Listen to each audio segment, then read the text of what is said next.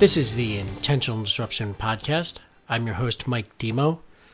Today, I want to talk about a lesson that I learned from my dog, Elvis, and what it can mean for a strengthened relationship with your spouse, with your kids, and with your family. You see, on the way into the house today, I did what I normally do, which is go greet my pup in a absolutely ridiculous fashion. You know, Mr. Elvis, how you doing? And I go give him a hug, and I grab him, I pick him up, and, you know, I love him, I squeeze him, and all the good stuff that, you know, comes with having an amazing friend in a canine.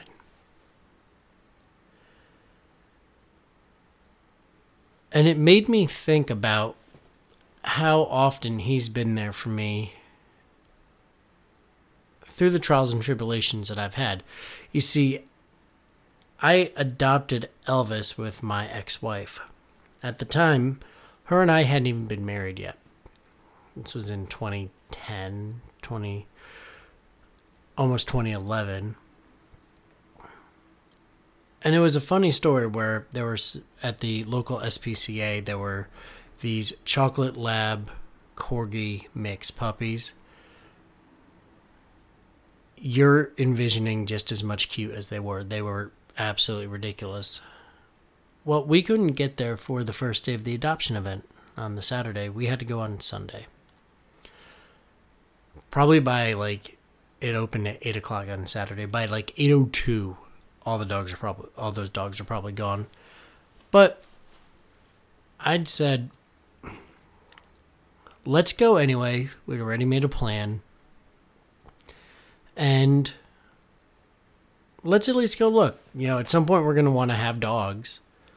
So why don't we go check it out? You know, at least see what the process is. You know, all those things. So, moral of the story is we go down to the Westchester SPCA. We go looking around, and there's your mix of dogs. See, the Westchester SPCA is near some urban areas, so there's a lot of pit bull breeds, which I know my friend Ryan Nadell loves. But for the most part, a lot of these dogs, by no fault of their own, they were treated horribly.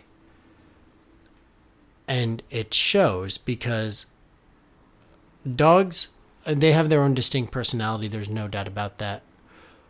But the way that they act in many ways is a reflection of their owner. Which brings me to Mr. Elvis. He used to go by the name Hadley for those keeping score at home.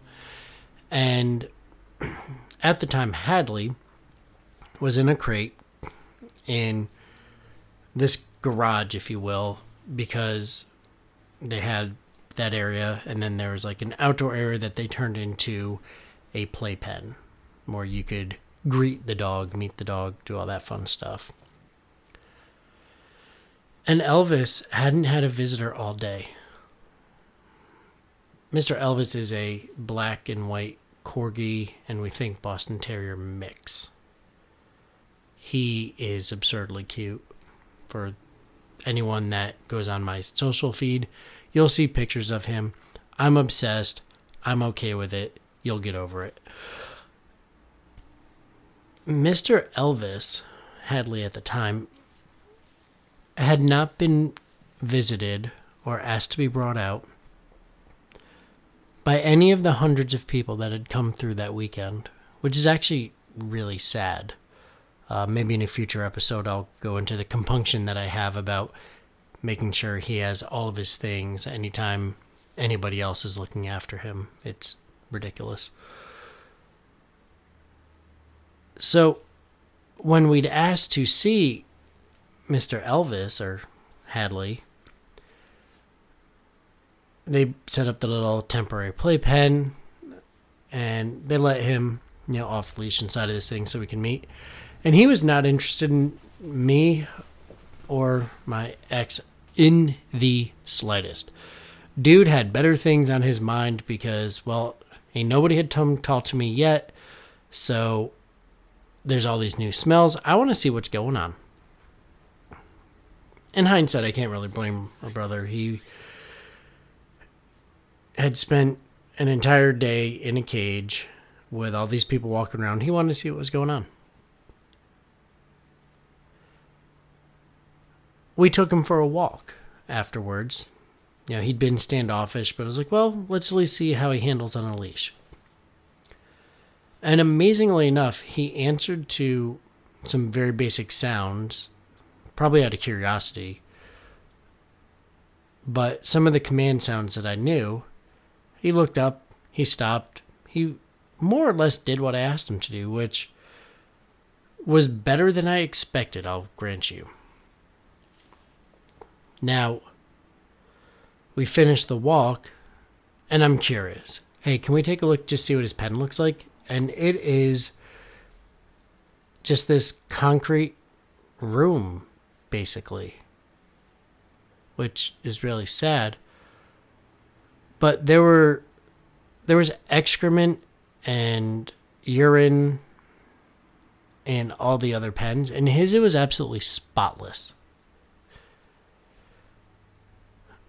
That was very interesting to me because that's not normally something you would see. You know, normally there's, you know, some signs of stress and everything. It was completely clear. We go home. We leave him behind because the goal wasn't to pick up a dog that day because the dogs we'd wanted were gone.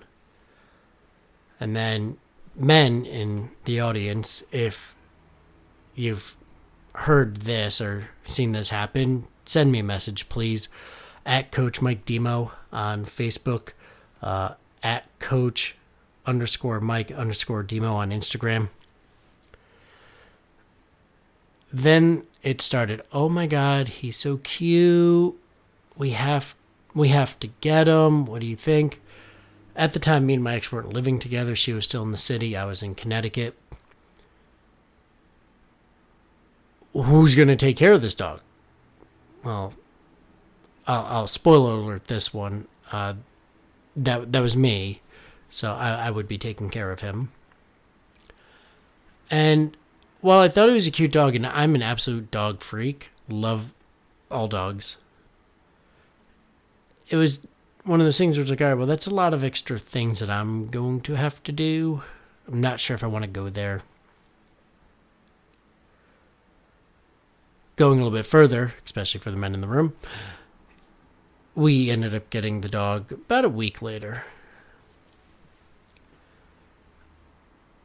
Why I'm telling you all of this is it's something very interesting.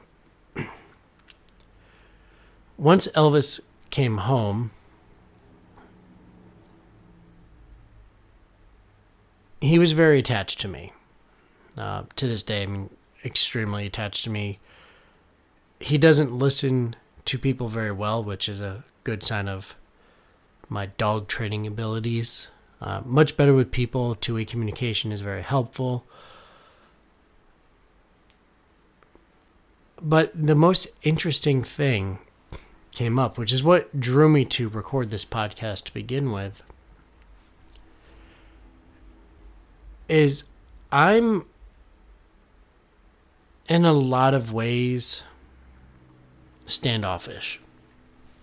I don't engage as much as I feel I should.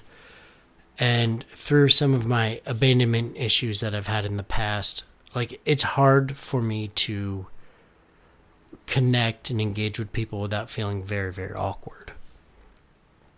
I don't know if that's how you feel in some of your interactions, but in a lot of ways, like, that never fully developed for me because I was always so much more worried about protecting myself. Elvis has a very similar characteristic where if you're to meet Elvis, if you ever come up for an event that I host here in Connecticut. A lot of people get worried, oh, there's a dog. I don't really understand it. I'd love to help you through that. And with Elvis, I always tell him, it's like, is he friendly? It's like, well, depends on what you mean by friendly. Well, is he going to bite? No, that's not a sign of friendly or not. Usually that means you're doing something wrong. But he's going to probably sniff you. He'll get what he needs out of that equation, and then he's just going to move on to do whatever he wants. So if that's your criterion for friendly, he is amazing. And I started to think about it. Is that just his innate nature? Or is it like with many dogs, because he was obviously a couple years old? Or is that because there's a synergy? He was like that when I first adopted him, but it's also the way that I've been in many ways in my life. I don't know. If there's a Dr. Phil or Cesar or whatever his name is that does dogs, if you guys have a connection to him, tell him to leave me a note. I'd love to get the answer. But it made me think, maybe I'm the same way, and maybe I need to extend myself further. I do it with my dog. But do I do it often enough with the people that I love? Do I tell Lauren how much I love and appreciate her? Do I tell my mom, stepmom? Do I tell my dad? My favorite aunt? Sorry if there are any other aunts listening. Do I tell people that were mentors to me how much I love and appreciate them? And do I fully nurture the relationships? The answer is probably no. But the best thing about that answer is the understanding that comes with it. So here's what I'm going to do. It's something I actually did this morning, not knowing that I was going to record this podcast. But I sent Lauren a note to let her know how much I appreciated her. For her strength, for her support, for being the awesome woman that she is. My ask of you is to do the same thing for 30 days. Send one note of appreciation to somebody that did something amazing for you, non-spouse, non-kids. Somebody that did something amazing for you in the last day. Now, I'll grant sometimes that might not come up, so maybe if you were like camping the day before, nobody was able to reach you, scroll through your phone and just let it stop somewhere. Find somebody, whoever it is on top, click them, and tell them something about them that you appreciate, that you value. Mind you, if there's nothing, just delete them. It's just extra space. But find somebody to extend appreciation and gratitude towards. And then do it for the people that matter the most in your life. Your significant other, your kids if you have them. Let them know how much you love, honor, and appreciate them. Do that and watch how those relationships that are full of love but are standoffish become relationships full of interconnectedness. And when you're able to focus on these relationships with intention, find the characteristics of those relationships that aren't working for you, what you'll find is you're able to disrupt the pattern and create the relationships in your life that you'll cherish forever. I'm Mike Demo. I appreciate the time that you spent with me today. As always, please feel free to reach out to me at Coach Mike Demo on Facebook, at Coach_Mike_Demo on Instagram. And if you found value in this tip, go ahead and give me a rating. Leave me a review. I want to reach as many people as I can with this message, and everything you do to help will be greatly appreciated.